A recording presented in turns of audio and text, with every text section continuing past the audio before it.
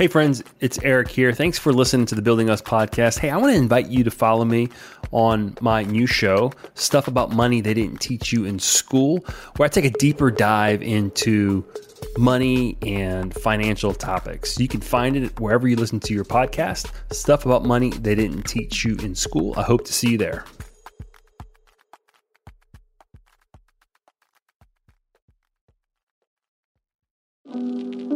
That has been a tough realization. So Noah's our oldest, he's 12. And I think it's been tough for him because he's had to have those communications and those conversations with me in terms of me having to explain to him, you're going to have to work that much harder to get the same thing as your white counterparts. And it's unfair, I think, that I have to explain that to him and I have to bring that into his radar. But that's the reality of the situation.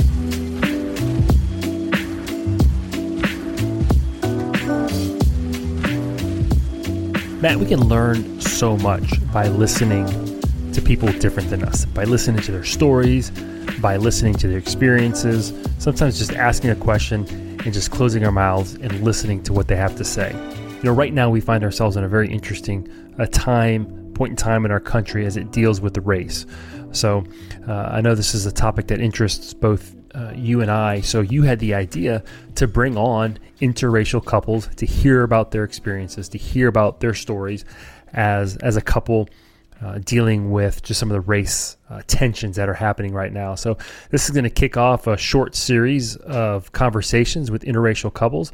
So I'm really excited to have Mike and Leah Stansel with us today. Mike is actually a counselor at your practice at Dr. Matt Morris and Associates. And Leah is the head swimming and diving coach at Tulane University, obviously Mike's wife, and most recently a breast cancer survivor. So I'm looking forward to this conversation. I'm going to hand it off to you and we'll see where we end up. Yeah, thank you. And welcome, Mike and Leah. Pleasure to have you with us. Thanks for being on. Thanks for having us. Thanks for having us. Yeah, and Mike, I know you a little bit. Leah, this is the first time meeting you. But we really look forward to just spending a few minutes talking about your relationship, your marriage, your family, and experiences that you have.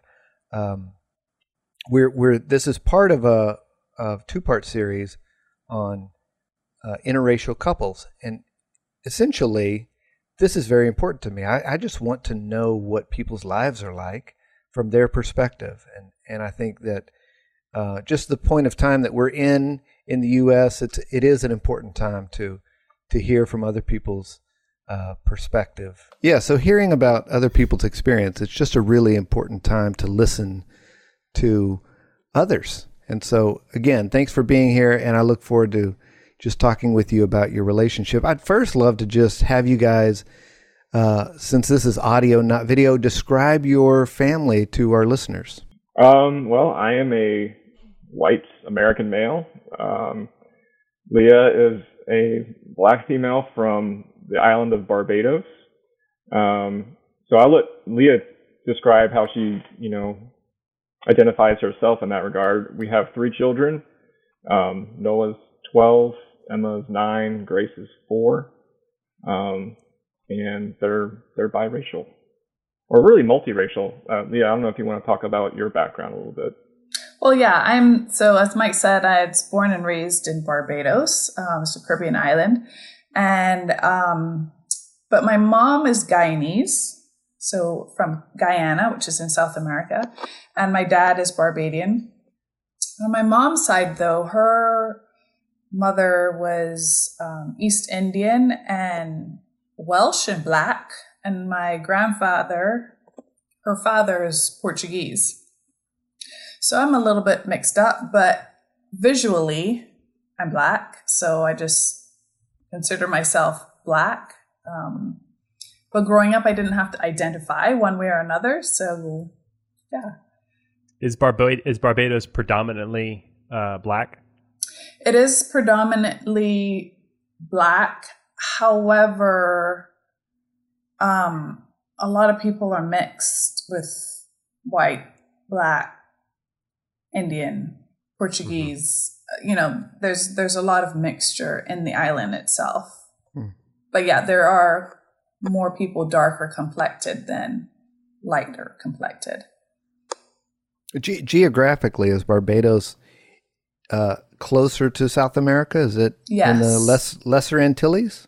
Yes, so it's the most southeasterly island. It's the closest landmass to the east of Barbados is Africa. Little fun fact for you there. Whoa. Yeah. Whoa. But So it's the east literally coast- right off the coast of Guyana, right? It's like right there. It's like practically Guyana or Venezuela, right? It's really close. No, that's Trinidad. So Trinidad is more right off the coast of South America, and we are northeast of Trinidad. Yeah. You mentioned your parents and your parents being of different ethnicities or from different countries. How did they meet? They met in England. So my dad, a little fun history fact. So my grandfather was a professional cricketer. He played for the West Indies, which is really big in the Caribbean. And, but my dad was born in Barbados, but he grew up in England because my grandfather was a cricketer, and cricket's really big in England. Professional cricketing is even bigger. And so my dad grew up in England, and my mom went to England from Guyana to do nursing. And so they met in England via my aunt, my uncle's wife. Yeah. So my uncle's wife and my mother were childhood friends in Guyana. And she was with my uncle, and she introduced my mom to my dad. Oh, wow. International. They are an international family. Yes, we are an international crew, without a doubt. That's Yes. right. And athletic. I know that you're not only the Tulane head swimming and diving coach, but that you yourself were a phenomenal swimmer, I believe. Can you say something about that? Yeah, so I represented Barbados internationally. I competed in 2 Olympics, 96 and 2000. So 96 was in Atlanta, 2000 was in Sydney. So I represented Barbados quite a bit internationally, and then I swam at the University of Florida. That's what got me to the United States in the first place. I was on athletic scholarship at Florida.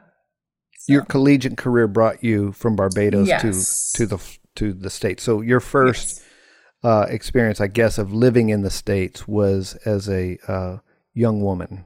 As a college student, yes. Yeah. Yes. And I believe that that's where you guys met. You want to talk about that? How did you guys meet? So we met in grad school. So after I'd finished my undergrad, we started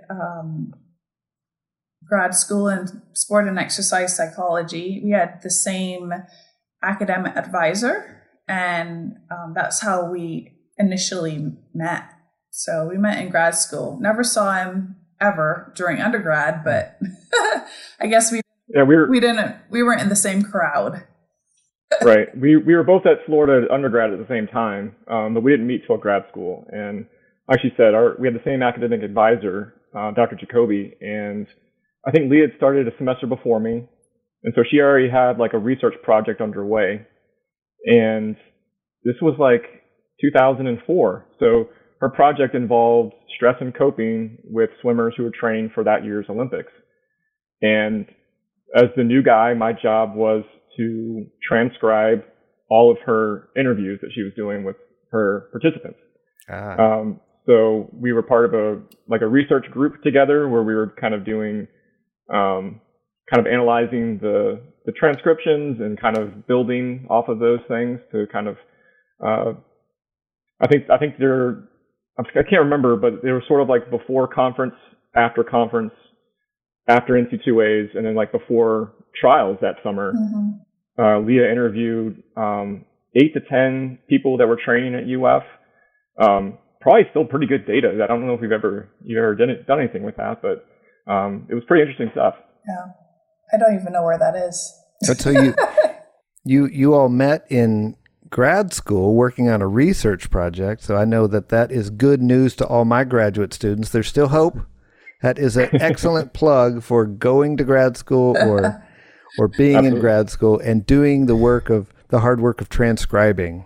I have this image, Mike, of you transcribing her words, thinking, man, she has beautiful grammar. I got to meet this girl. I really know the accent definitely attracted me. And then I would try to take out a lot of the ums and the likes and stuff like that. I would remove those from the transcript. I would help her out. And so I'm sitting here now. You said now you got me saying and ah. We transcribe some of our videos sometimes, and my son helps me out from time to time, and he goes, man, I'm gonna tell you, like, it's so easy transcribing Matt's English, but you are a nightmare. Oh. Like, English wasn't my first language, man. Come on, cut me some slack. So more about you guys' relationship. Now, we understand that you met in grad school. How did it progress from there? Well, we went through like a time period, so that sort of January through the summertime, we were sort of meeting as part of the research group. I think Leah went to the Athens Olympics as a spectator. She was dating someone else at the time, and I think I was in a relationship with sort of off and on. And that was also a really tough year for Leah personally, and I'll let her maybe talk about that. We sort of kind of fell out of touch that fall of 2004, and then sort of met up again in January of 2005. But I'll let Leah talk about that year. Was a really difficult year for her personally, but it sort of set the stage for us in our beginning of our relationship. Yeah, so as he described, we started in January 2004, but I honestly, I barely remember that. But so as he said, I was dating someone. And so our interaction, I would say that's when we met, but that's not really when we built a relationship or a friendship or anything like that. It was just an interaction, really. But in 2004, February of 2004, my dad passed away. And then 6 weeks later after that, on Easter Sunday, my mom got in a really bad car accident. And that's like what I would consider she passed away, because who I knew as who she was, we were very close. Someone would probably describe us as best friends. And so who I knew and remembered and loved as her died at that time, because she was on life support for 2 years. She couldn't talk. She had to relearn the simple, most basic things to do. So it was a really stressful time for me during that period of time. That's probably why I barely remember interacting with Mike as much as I did. And then, yes, I did go and I watched Olympics with my then boyfriend at the time. But then a few months after my mom passed away, he broke up with me. So I had like loss after loss after loss. And if anybody knows how I am, slightly to a detriment, is that I kind of try to do things on my own, and I push through and push through. So after my dad passed away, after 2 weeks, I believed very incorrectly that I should have gotten over it. So I started back life. I kind of just went back with whatever I was doing. I was in grad school, of course. But then when my mom got in the car accident, it was like I dug a little deeper hole. And again, after 2 weeks, I thought I should be back to normal. And then when the guy eventually broke up with me, I like just nosedive in terms of a mental health perspective. And so by the time, the thing too was that I was in the process of getting my green card. And so it was that period of time where it was okay for me to stay in the country, but if I left the country, I wouldn't have been able to get back in. So I couldn't go home and be with my sister and my brother or visit my mom for Thanksgiving or for Christmas. And so during that time, I kind of went into a very deep depression, and it was really, really bad. And mainly it looking back at it, it was mainly because I didn't grieve. I didn't allow myself to grieve. But how it sets the stage for meeting up with Mike, when I finally started back school in January of 2005, and I came back to school, I happened to be in my office because I was a GA at the time, and it was down the hall from our advisor, and Mike was passed by my office looking for our advisor. And, I hadn't really been around, so he stopped to see how I was doing. And that definitely started our relationship, in the sense that I felt very easy telling him what had gone on, what I had, my mental health issues at the time.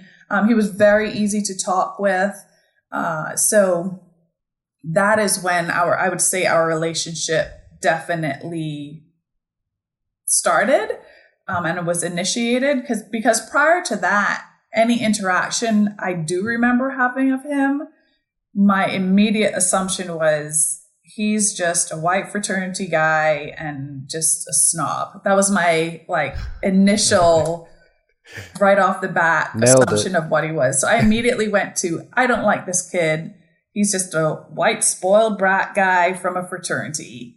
And so that's how everything started. But then when I had that discussion with him, I realized that he was not a snobby guy at all.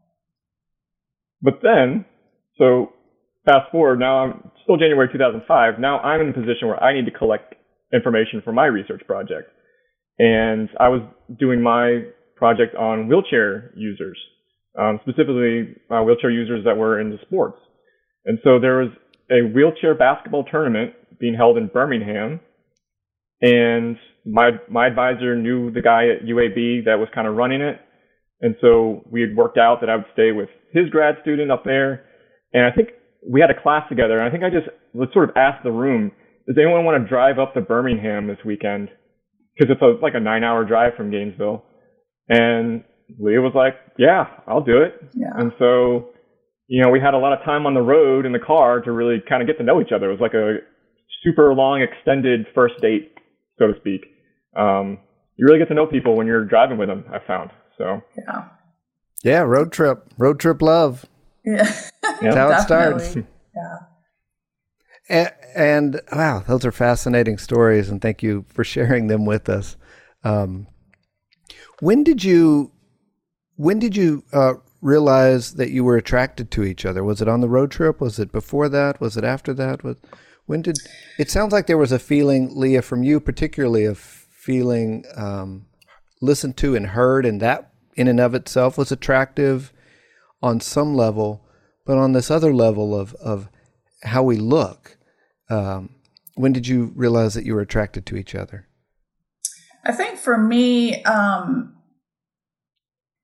he was always cute, I guess, for me. From a physical, still is. I never thought, oh, this guy is ugly. That's just definitely never been in my thought process at all.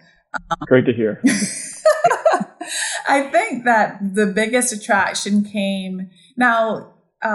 You guys mentioned about faith. So during this whole process, my faith was growing significantly. When you're in the depth of depression, there's just something about building your relationship with God at that point. And so that specific day that I saw Mike, I distinctly remember parking my car and praying, God, I am not going to control anymore.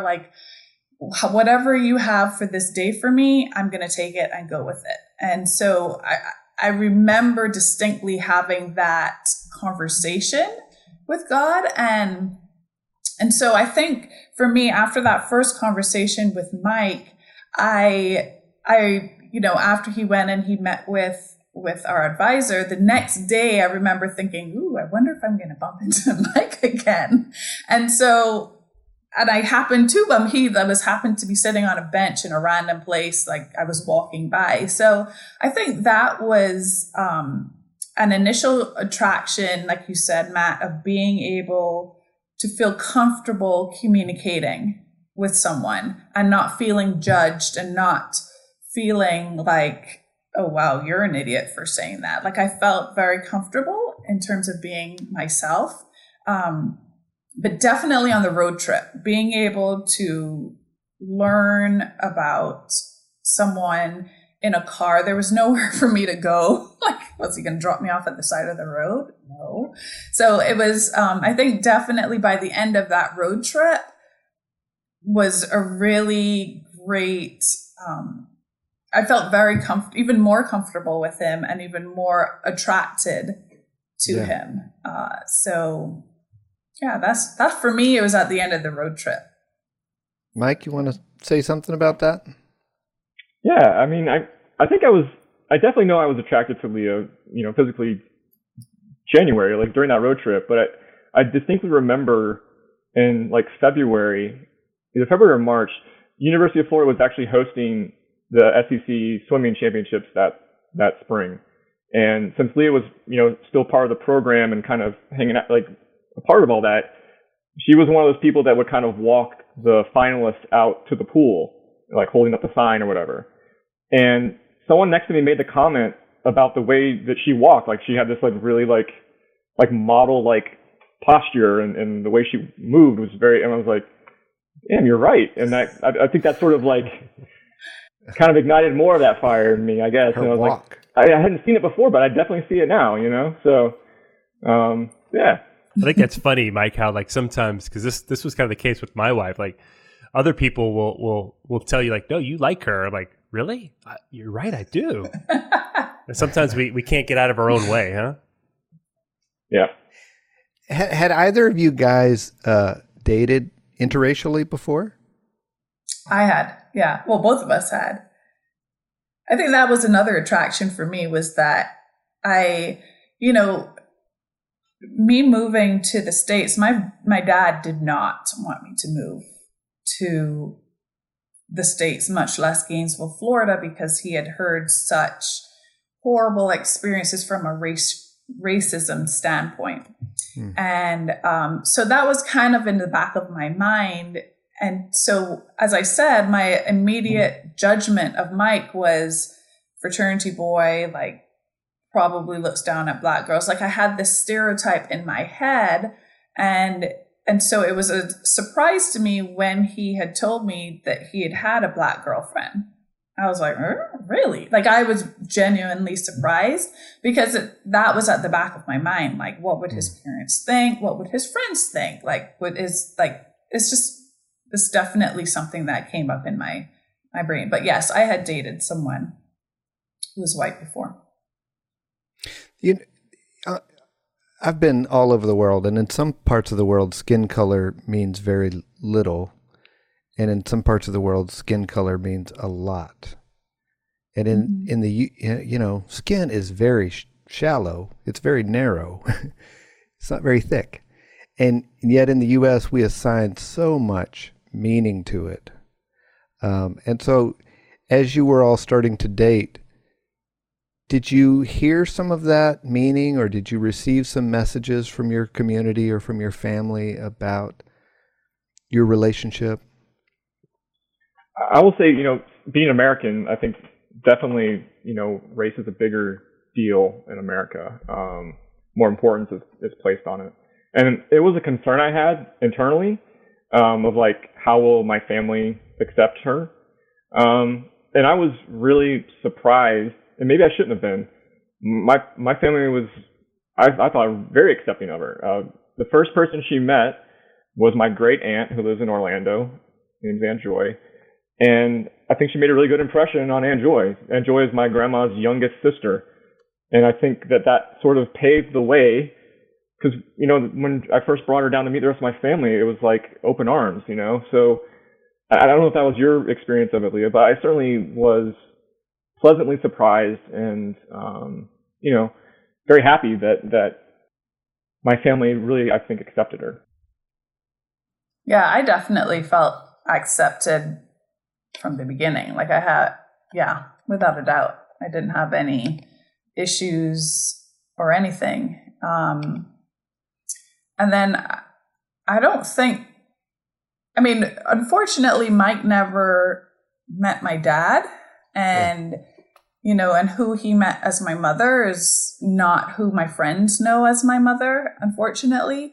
And by the time we got down to Barbados, my mother actually had a stroke and she lost her sight.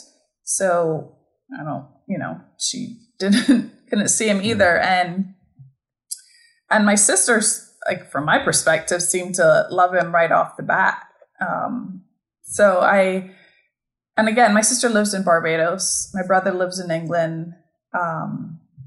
So yeah, I don't think there was any problems with him. I think with my sister, her biggest thing is does he treat her?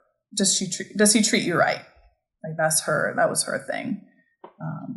If you ask her, she would say that she always thought I would marry a white man, but that's another story altogether.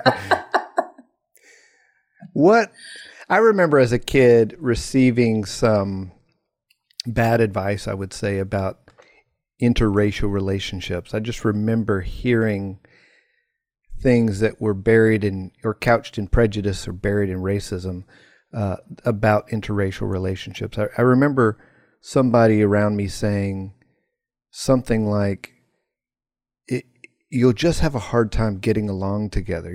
Your cultures are different. Your families will have a hard time getting along together. I remember hearing that from somewhere.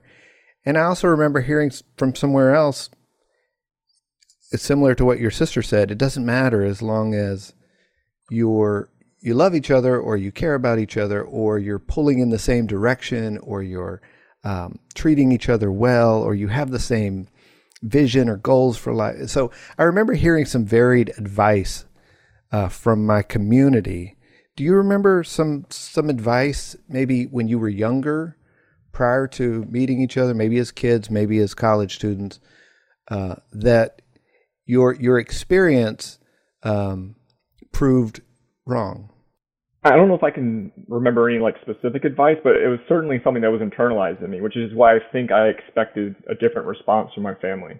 My family never said anything explicitly like you shouldn't do this or you shouldn't do that. I think it was just sort of, maybe it was a cultural thing. I don't know. There was sort of like this idea of, if it's too different, it's not going to work out. There's too many things to overcome, too many issues to deal with. So why put yourself through that? It's sort of, I guess, what I had internalized in my mind. For me, I would say it was just, as I mentioned earlier, my dad, he had heard horror stories because we had some close family friends who went to school, like their kids went to the University of Florida and prior to me, and they had a horrible experience from a racial perspective. And they were actually my godparents' children. And so my dad was terrified to send me. He was scared about how I would be treated. He kept on explaining it's not the same as Barbados. It's not the same as Barbados. You have to be careful. Sometimes you're not going to be treated the same way.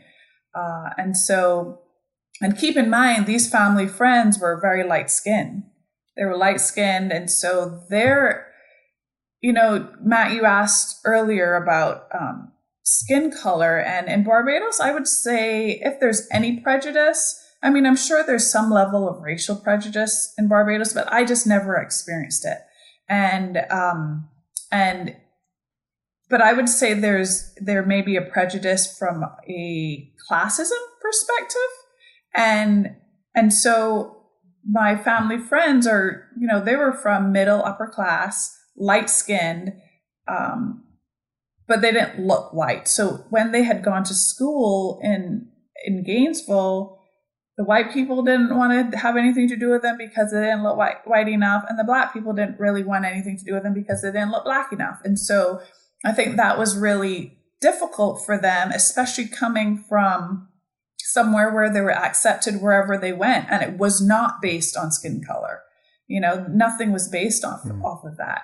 So I think for me, at the back of my mind, it wasn't a matter of necessarily a relationship won't work out, but it was a protection of the possibility maybe that you may be looked at differently because of your skin color. So I think that's why my assumption about Mike was to protect me and to assume, hey, that's how his parents would react, therefore he wouldn't want to have anything to do with me, kind of thing. Yeah, I mean, as you're portraying your dad's advice, that's how it sounds. It sounds protective. It sounds like, trying to protect you from future harm in some way. Yeah, based on information that he had received about the U.S. Yes. I want to transition, if it's okay, to you guys as parents. Now, I know that you mentioned that you have children. I know that you have children, and so I want to talk a little bit about being a multiracial family and having multiracial kids, and what that experience has been like. Just before we jump into that, have there been some like humorous ways that growing up in different cultures, different places, has shown up in your marriage?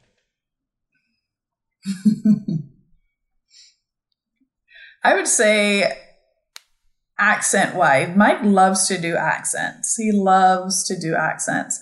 And the Barbadian accent is probably one of the most difficult to mimic out of all the Caribbean accents. I would argue it's one of the most difficult to mimic, but he does it very well. And my accent becomes stronger when I'm talking to my sister or when I'm in Barbados. Like he knows who I'm talking to on the phone based on how strong my accent comes out, or if I'm talking to my sister. But I get a good kick of when we're in Barbados and he tries to talk Bajan. He sounds like a Bajan white. It's really funny. That's Bajan. What we call white people in Barbados. Is Bajan? Mike, could you pretend Bajan, that we're in yes. Could you pretend that we're in Barbados, Mike? Is that? No. It takes at least a couple days of submersion before it comes out. It comes out naturally. It just happens. Yeah. I don't even try. Yeah, that is true. Because sometimes I look at him and I'm like, "Why are you talking like that?"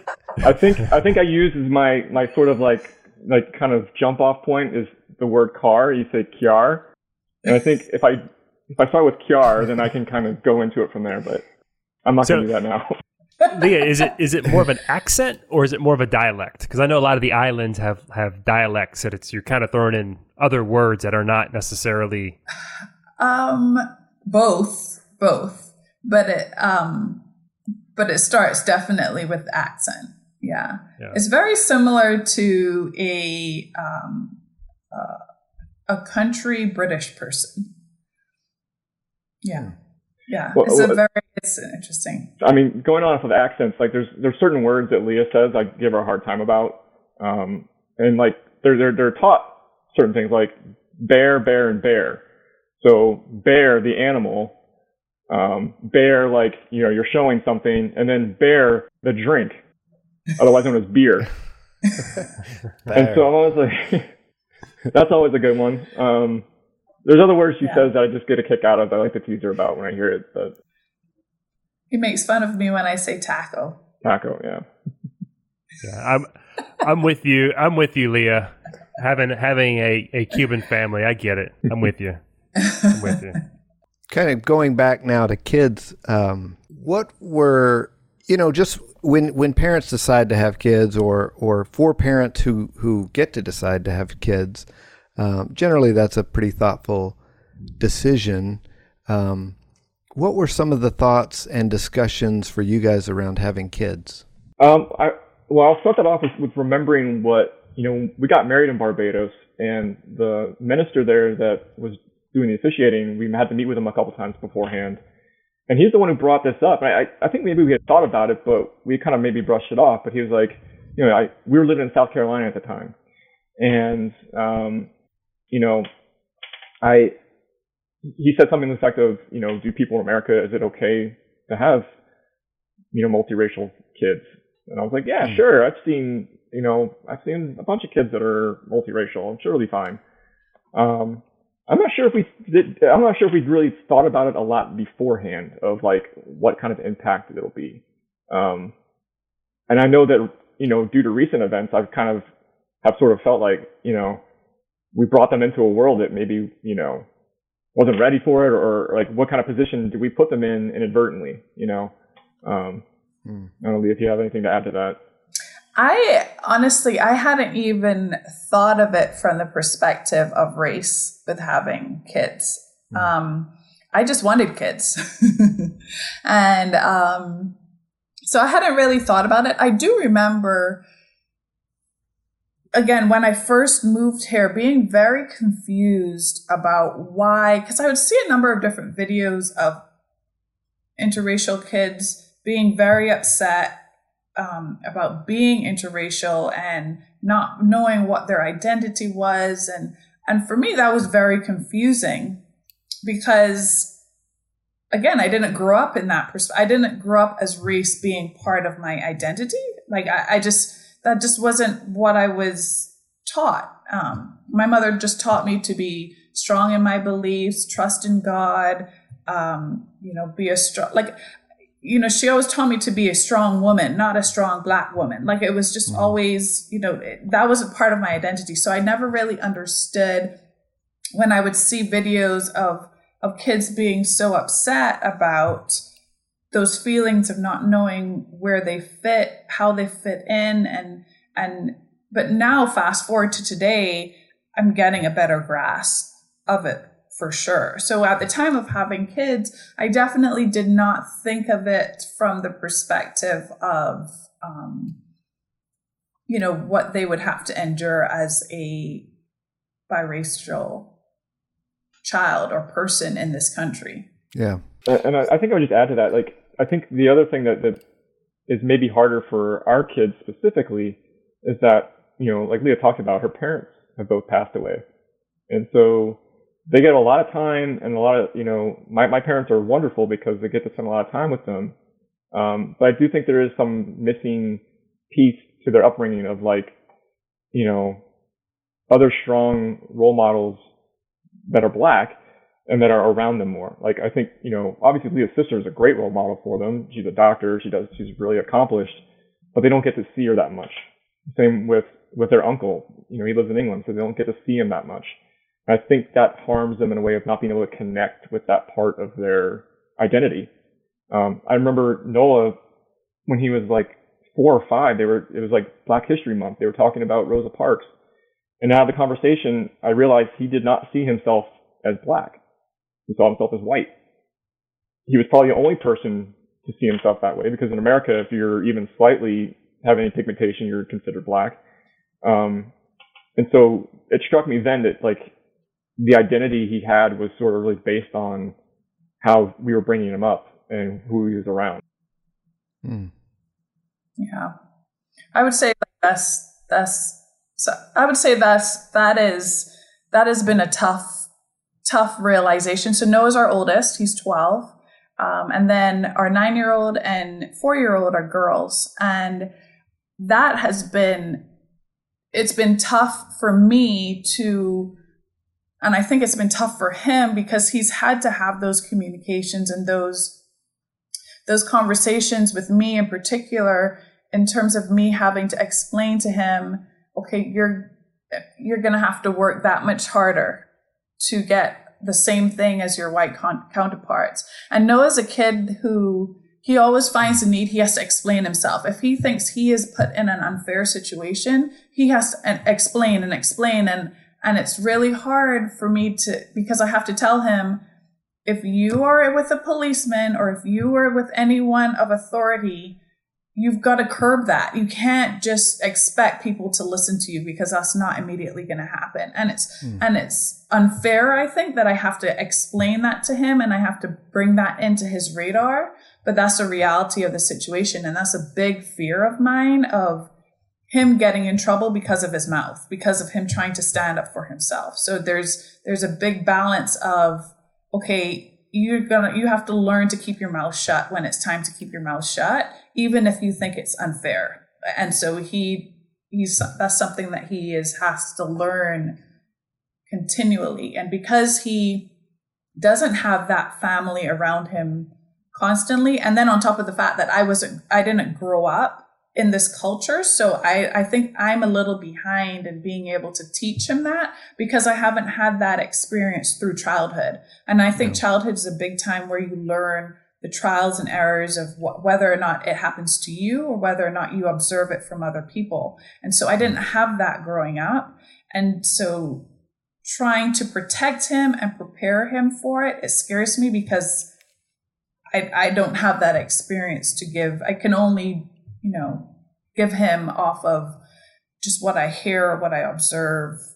So, yeah, Mike, how have you parented Noah through that particular aspect of like your skin could get you in trouble in a different way than other people that you're around? How have you, as the white parent and father, how have you parented him through that? Yeah, I mean, there's certainly, I don't think I've done as good of a job as needed, to answer bluntly. I certainly feel a lot of guilt around that, like a lot of like, it shouldn't be this way. And it kind of sucks kind of explain to your child that like, because of the way you look, which you had nothing to do with, you didn't ask to be here because of what your mother and I decided, you're here and now you have to deal with this. And by the way, I don't have to deal with it at all, or not nearly at the same level that you do. It's been hard for me to have that discussion because of my own sort of internal feelings.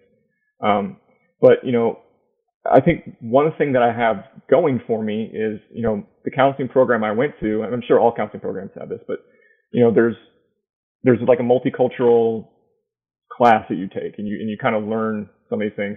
I'm not saying one class is going to solve all of my issues, but it certainly opened my eyes to a lot of things, to make me more aware of certain things. Like we talked about small things like,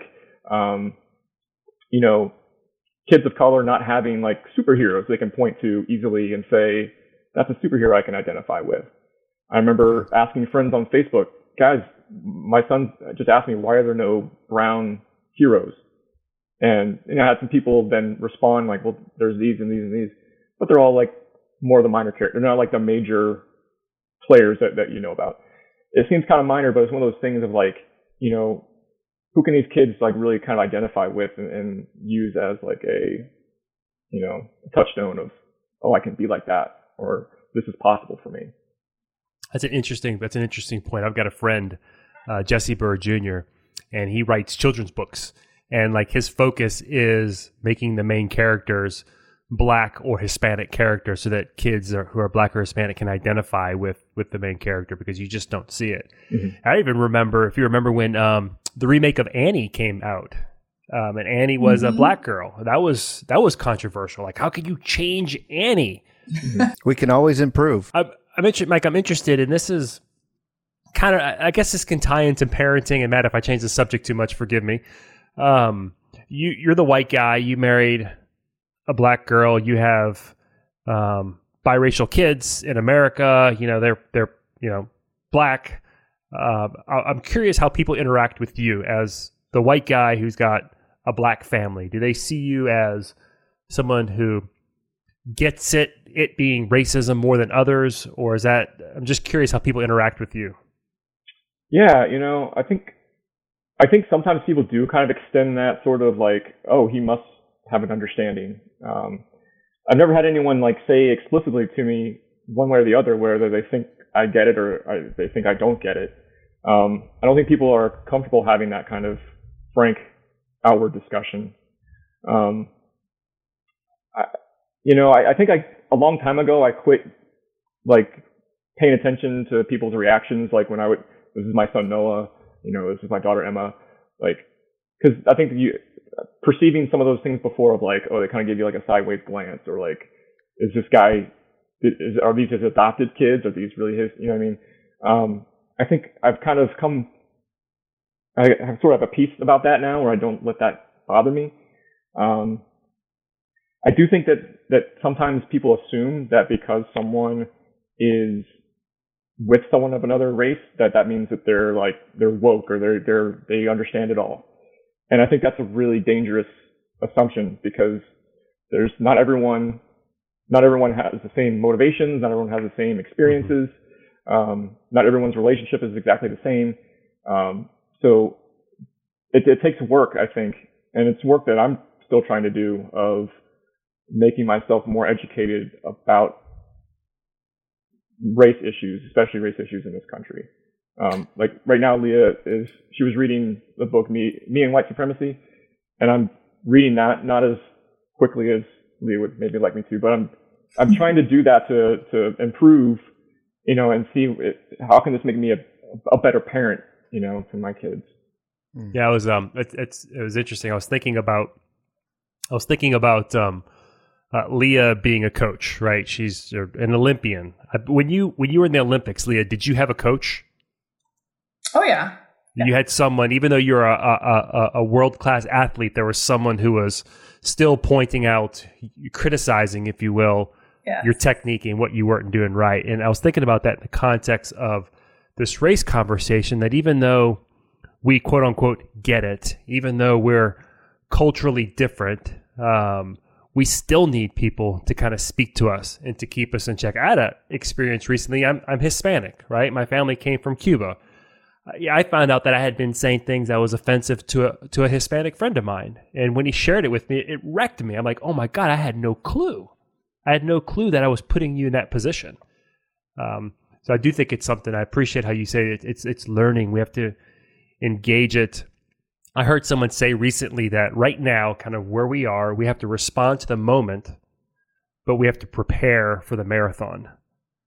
That race, whether we like it or not, race in America is something that's it's real, and we have to deal with it. There is so much hurt that, unfortunately, it's an issue that has to be dealt with. We can't just overlook it and not deal with it. And even for myself, I mean, I didn't grow up in this culture, so even for myself, I have to, the Black Caribbean Barbadian culture is completely different to the Black American African American culture. They're two different things, and so for me, I still feel like I have to educate myself and learn, and that's one of the main reasons I was reading the book Mike just referred to, because I still need to learn. I need to learn for the kids. It was a surprise to me the other day. I asked Noah if he felt like he was caught in the middle. And to my surprise, he said, yes, I do. And I was like, I had to hide my shock from him. And I had to explain to him that it's not Black versus white. It's just understanding that you are to be respected. You are to be respectful, and it's not you have to be on one side of the family versus the other side of the family. You just need to understand and be educated. And I think my goal for you and my hope for you, as I was talking to him, was that he become more educated on both sides of the coin. But I was actually very surprised that I was expecting him to be like, no, I'm fine, which is what my 9-year-old would say. But he, I think, is a little bit more aware. And he just point blank said, yes, I felt like I was in the middle. So that was something I had to talk through with him. I have a different question, but related to this part of the discussion. And it relates to colorism, in that skin shades are given different meanings in different parts of the world, and in the U.S., in the South, in New Orleans, skin shade has also been part of the dialogue. And so this often comes up with sibling groups in multiracial families, is that they're not all exactly the same shade. And so has that come up for your kids? And I know that they're young, and it sounds like they're starting to become aware of the meanings that are tied to different skin colors. But has skin shade come up as part of the discussion for your family? Not yet, no. I think right now the main discussion about race has mainly been with Noah because he's the eldest. With the girls, not so much. I pose Grace, who's 4. She's in her own little world. So just trying to keep her as innocent as long as possible. But Emma, who's the 9-year-old, I've just kept it very basic in asking her, do you have any questions for any race questions or any topic? And she's usually like, no, there's no question. So in terms of colorism, no, that hasn't come up as a conversation just yet. I don't think explicitly, but I think sort of we've made comments like, not all of our kids are the same. I mean, they're pretty close, but I think Emma's probably has the darkest complexion. Noah's probably not as dark, and Grace probably the lightest complexion. they all have different hair texture, which, whenever Leah's doing their hair, it's much more painful for Grace because the way her texture is. And so I think that's something maybe we need to follow up with them about, because it might be something that they're kind of internalizing that we're not aware of yet. Because like I said, there's been comments made, but we sort of make it a comment of it doesn't matter what shade you are. We think you're all beautiful the way you are, but that can still be taken in different ways. So I think it's something we just have to keep an eye on, and kind of keep checking in with them about. So I wouldn't want them to think that we're preferential towards one child or another based on that. Sure. It's so interesting to see how kids learn this stuff. One of my best friends, a neighbor of mine, is Black, and I interact with his son who's 7. He calls me uncle, and he doesn't see himself necessarily as Black. Even though his entire family's Black, it's just so interesting how when you get to know someone at a deeper level and you take the time to understand each other and you relate to each other beyond the color of the skin, and as humans, how it doesn't even matter. But yet they learn this stuff from the culture and the society, and they have to deal with it, and it's so devious. Yeah, I always say that, and I probably read this somewhere, but I always say that kids notice skin color. Kids notice variations in skin color. Kids just don't have any way to assign value to that one way or the other until culture kind of bombards them with messages about better or worse, or safer or more dangerous, or more valuable or less valuable. And then kids start to form this mental model where they're connecting various skin shades with various values. And that's such a tragedy. I mean, diversity and variation and variegation, if you will, is beautiful. And yet our culture corrupts that message with value. And I think we have to continually wrestle against that. One of my kids, when they were younger, was interacting with a Black teacher, and they were talking about skin color, and the Black teacher told my son that it doesn't matter what color the hand is, as long as it's a helping hand. And I think that we need to do a better job of identifying who are the safe, secure helpers out there and who are the threats, and not conflate that with skin color at all. Right. That's the sin of slavery. That's what we're paying for today, because skin color was such a convenient way to mark a group of people, and that's what was so diabolical about the American system of slavery. Mm-hmm. And we're still seeing the impact today, and that's the injustice that's so kind of behind the current that so many people don't get. It's really hard to understand. Well, people, Black people have the same opportunities today. Yeah, but there's this behind the scenes that, like Matt was saying, that value is assigned to skin color, and it's just carryover. And like the statement I heard, we're responding to a moment, but we have to prepare for the marathon. And I think it starts with, we're all about talking about relationships. It's taking time to listen to people different than ourselves, racially, culturally, demographically, as we start to realize that we're not that different. We're not that different. I think that that's one of the great things with Mike and it was, I think, the counseling program that he deciding to be a therapist and going through the counseling program that he did was one of the best things for a marriage, because it allowed him to be open and willing to listen to another perspective, specifically my perspective with things, whether it is, for a while, I was really hard on Noah about school. I mean, I was like, you need to get all A's, you need to do really well. And Mike was getting frustrated with me because he didn't want Noah to equate him doing well in school with how much we loved him. And I had to explain to Mike that the reason why I was so hard on Noah was because he has to work harder to get the same things that Mike may have done that was very easy, he could just get away with. And I think it was a good thing because Mike then took that in and was like, I didn't even think of that.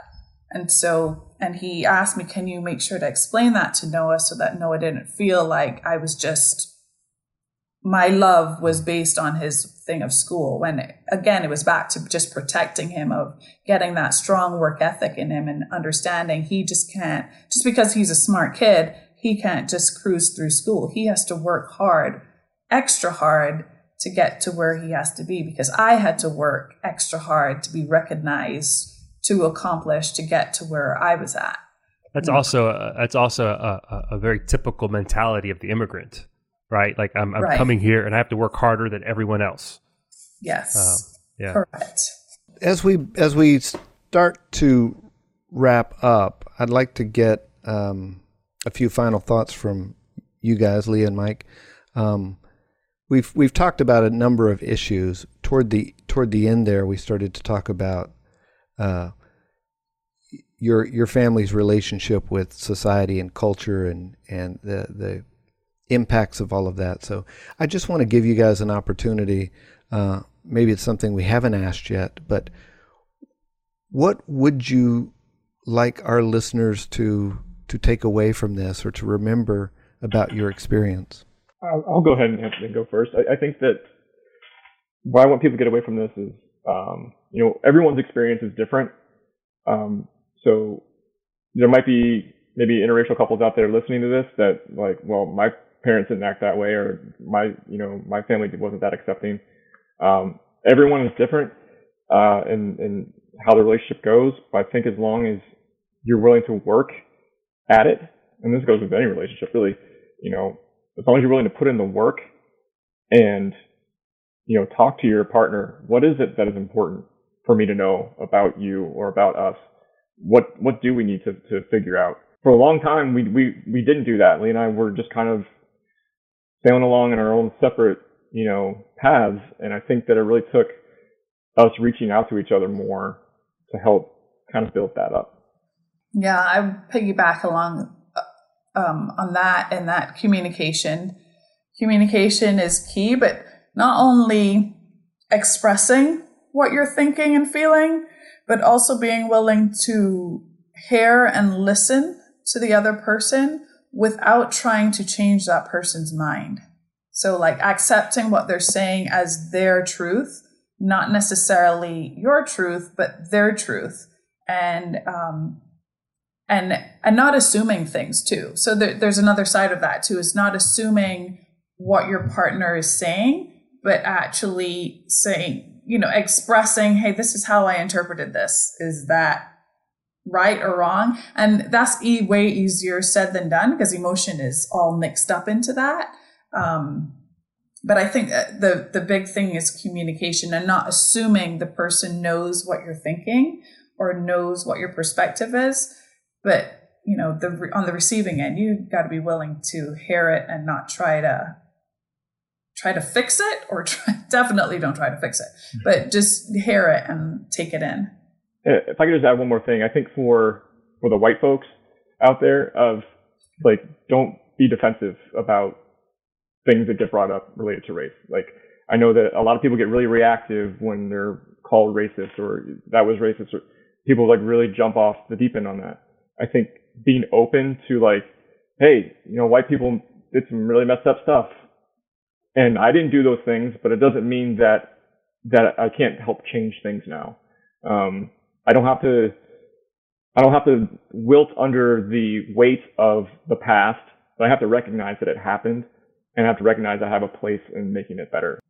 Yeah, I gotta imagine too, as a guy with white skin, it's when I shared an experience where I offended a friend. It was, oh my gosh, tell me what I did. What did I say? What was hurtful? Because like I'm ignorant, and I need to know so I don't do it again. Mm-hmm. It's almost like approaching it with humility, as opposed to, I wasn't alive 250. I didn't own anybody. Like, that's not the right way to deal with emotions. Man, like, I feel like we could keep talking for 2 more hours or 3 more hours, because I have notes here about swimming and coaching and my favorite rum from Barbados that we haven't even gotten to yet.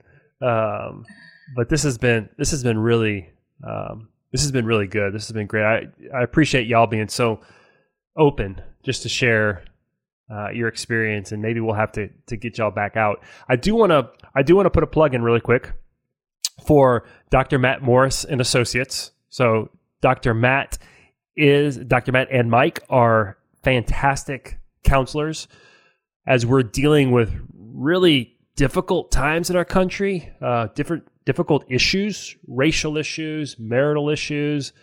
Their team at Dr. Matt and Associates is hands down. I don't know many counselors, but I'm going to say they are some of the best. No, but seriously, I think these are good, particularly interracial couples, right? If you're in an interracial marriage, I imagine Mike would be a great person to talk to work through some of those issues because of his own personal experience. So, awesome time, guys. Matt, any closing words for us? Well, Eric, I appreciate the plug. That was unexpected. But I appreciate it. And, our focus at our practice is strengthening relationships and building us, just what we're talking about on this podcast. And Leah and Mike, I really appreciate kind of the ending advice you gave there, and how it's so applicable to your marriage, but it's so applicable to us, to all of our relationships, to all of our marriages, to all of our parenting. I mean, you said listen to each other. Don't listen defensively. Don't assume you know what the other person's already thinking or believing or saying, and just how applicable that is to me, to my home, to our homes, to your home, and to our country right now. And I appreciate your contribution in building us. As we say at the end of our podcast, invest in your relationships. Thank you. Dr. Matt Morris maintains an active private practice for couples and families in the greater New Orleans area. To learn more about his work, visit drmattmorris.com. Eric Garcia can be found online at plan-wisely.com. His branch office is located in New Orleans, Louisiana. The branch phone number is 504-218-5479. Securities offered through Royal Alliance Associates Incorporated, member FINRA, SIPC. Investment advisory services offered through New Century Financial Group, LLC, a registered investment advisor. Insurance services offered through Garcia Financial Group, LLC. Entities listed are not affiliated.